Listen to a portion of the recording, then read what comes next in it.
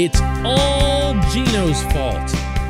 Everything, every single slice of everything that goes wrong is Gino's fault. Always remember that. Good morning to you. Good Monday morning. I'm Dan Kovacevic of DK Pittsburgh Sports. This is Daily Shot of Penguins. It comes your way bright and early every weekday morning. If you're into football and or baseball, I also offer up daily shots of Steelers and Pirates, the other two teams that I cover. Right here where you found this. Penguins 3, Jets 2 via shootout. That's now 5 wins in a row. And if you can believe this, 16 in the last 18 games. This is the difference, by the way, between streaks and just great runs in sports. One little thing is enough to keep you from making big national news. But the Penguins are no doubt flying high in terms of results and outcomes.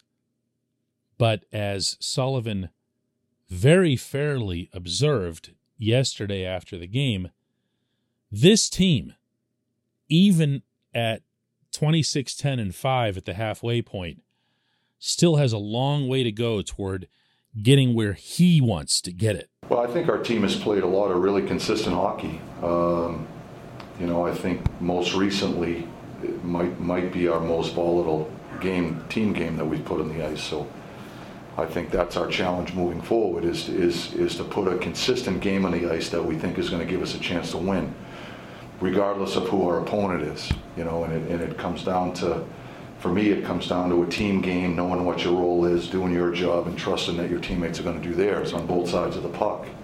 And then it's having an understanding of risk-reward when we're out there. I think when we're calculated and we make better decisions with the puck, so we put our teammates and our team in good spots, I think that's when our team's at its best. And for most of the year, I think we've been pretty good about it. But I think most recently, I don't think our risk-reward factor has been as diligent, and that's our challenge moving forward. Like I said, fair. And his timing for making that statement couldn't have been any better, considering how very, very badly the Penguins were outplayed by the Jets through 2 periods. We haven't seen teams get away with throwing their weight around against Pittsburgh. It just came up a handful of days ago with the home game against the Senators. The Senators were more being snarly and nasty. The Jets were just trying to shove them through the glass using their size and speed that they've had for several years now. And it sure worked for a while until the Penguins got really opportunistic with 2 goals 9 seconds apart by Kasperi Kapanen and Jeff Carter. And then Sidney Crosby scored the only goal. And in the interim, while things were going bad, everything that I was seeing, hearing, and reading on social media in particular was about how Gino was killing this team ever since his return.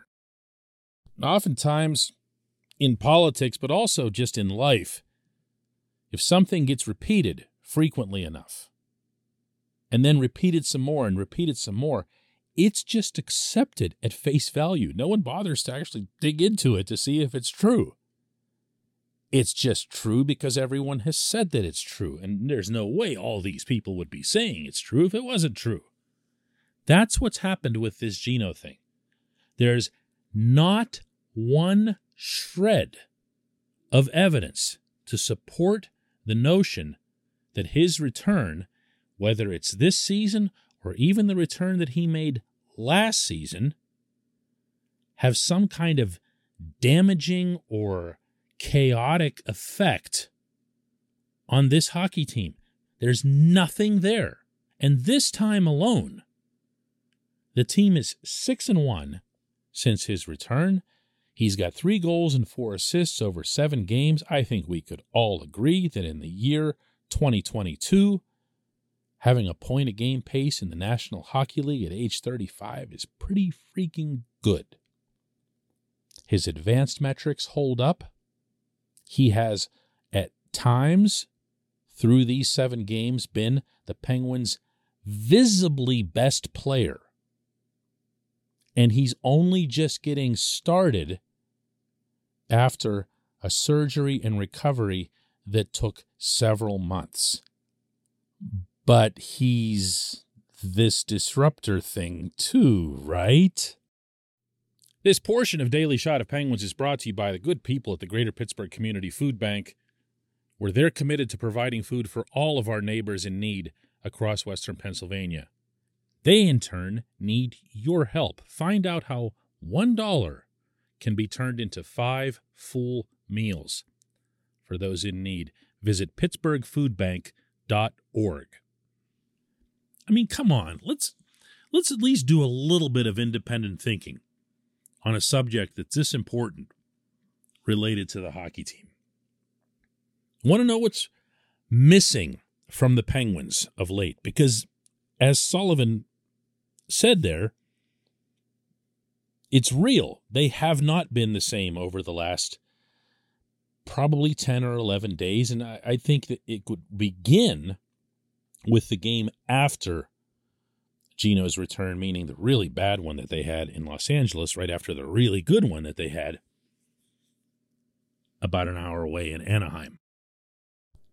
But what I'm seeing, as opposed to just following along with a narrative, is that Evan Rodriguez hasn't scored a goal.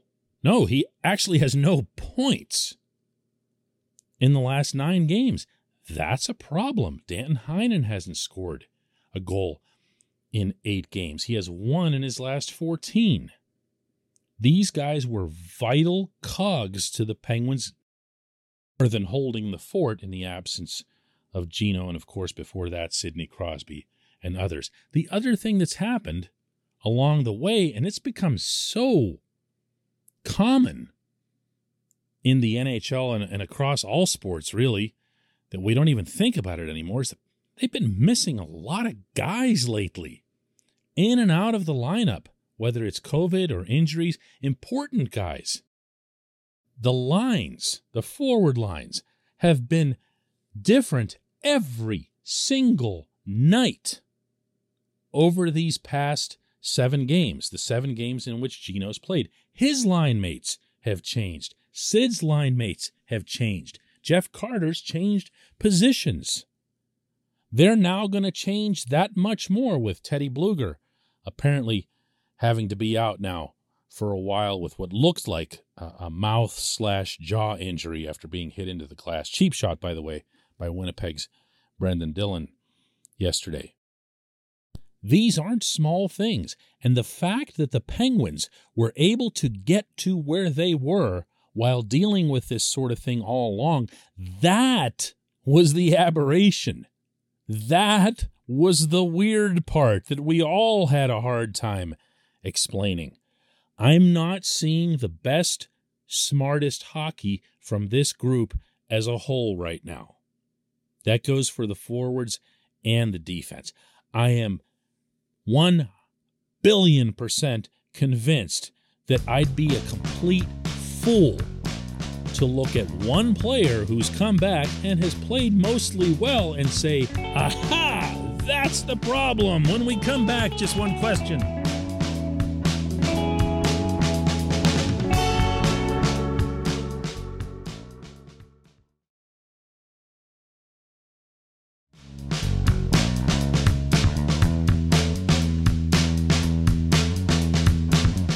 Welcome back. It's time for Just One Question. That's brought to you always on this program by Fubo TV. The monthly cost of cable is over $200. Fubo TV is $65 a month to watch all the same channels, including AT&T Sportsnet Pittsburgh. And right now, Fubo TV is offering our listeners of this show a 7-day free trial and 15% off your first month. Just go to FuboTV.com/DK. FuboTV.com/DK. And today's J1Q comes from Doug Cameron in New Zealand, And Doug writes, as you can imagine, it can be difficult to find good information over here regarding the Penguins. I'm very happy to have found your podcast as I spend a lot of time in the car for work. That's really nice, Doug. Thanks. I appreciate that probably more than you might even imagine. Continuing on here, Doug asks, I have a question about offside calls. We've seen a couple of times in recent games where the Penguins or the other team had goals waved off several seconds, even as much as 25 seconds after the offside play. Now, both ended up being obvious offside, so my question is whether the team's video staff or even players on the bench that see it are making a call to those on the ice to clear the zone and re-enter, knowing that if a goal is scored, it'll be reviewed and taken away. Wow! How did we have to wait for a J1Q from New Zealand to hit that kind of jackpot? No, it doesn't happen that quickly, my man. That would be something. Like if you're offside, I see what you're saying. Your team's offside, linesman blew it, called you onside, so your team could then just recalibrate and go back into the neutral zone before attacking anew. No. However, I'm glad you asked this question because this came up in a conversation that I had with Mike Sullivan over the weekend in Columbus. He was explaining how Andy Saucier and the team's video staff will look at everything, and they have a very, very fast mechanism for reaching the coaches and doing so with great conviction so that the challenge can be issued when it's needed to be, meaning before the next drop of the puck.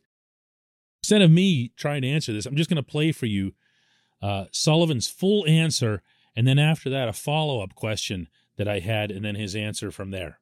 I did not see it. That was Sauce and Madison. Those guys are all-stars with what they do, and they know what the criteria is, and when we're making those decisions, we've talked a lot about that as a coaching staff before the season even starts. I have so much faith in those guys and what they see, and it was they made no there was no hesitation on their part at all. It was they radioed to the bench that it's 100% offside. So for me, I have so much faith in those guys. They're great at what they do. You just go with that, right? You don't say, no, let me see the iPad first. I trust those guys just based on the history that we've had over the years. And the other aspect of it is we get that monitor on the bench. We got to look through a piece of plastic. Like it's harder for us, I have trouble without my glasses as it is. And when you're looking down at your feet and you got to look through the plexiglass, we can't see it as well as those guys see it when they're in the video room. They have a much clearer picture than we do. And a lot of times those types of calls, you need a pretty clear picture if you're going to be 100% sure. So, but I have 100% faith in those guys. Pretty cool, huh? I mean, that's just, by the way, that's just an example of the kind of effort that this coach makes when he's dealing with reporters. There's a respect factor there. Believe me, not all of us deserve it, okay? I'm sure there are times I don't either. Or I'll ask a stupid question or whatever. I do enough of these things. It's inevitable. But he treats the professional with respect because I think and feel that he understands that you, all the way out there in New Zealand, are at the other end of what it is that's being asked. So this just basically proves it, right? Right? Because I'm asking this and it ends up answering your question. I like this. I appreciate the question. I appreciate everyone listening to Daily Shot of Penguins. We'll do another one tomorrow.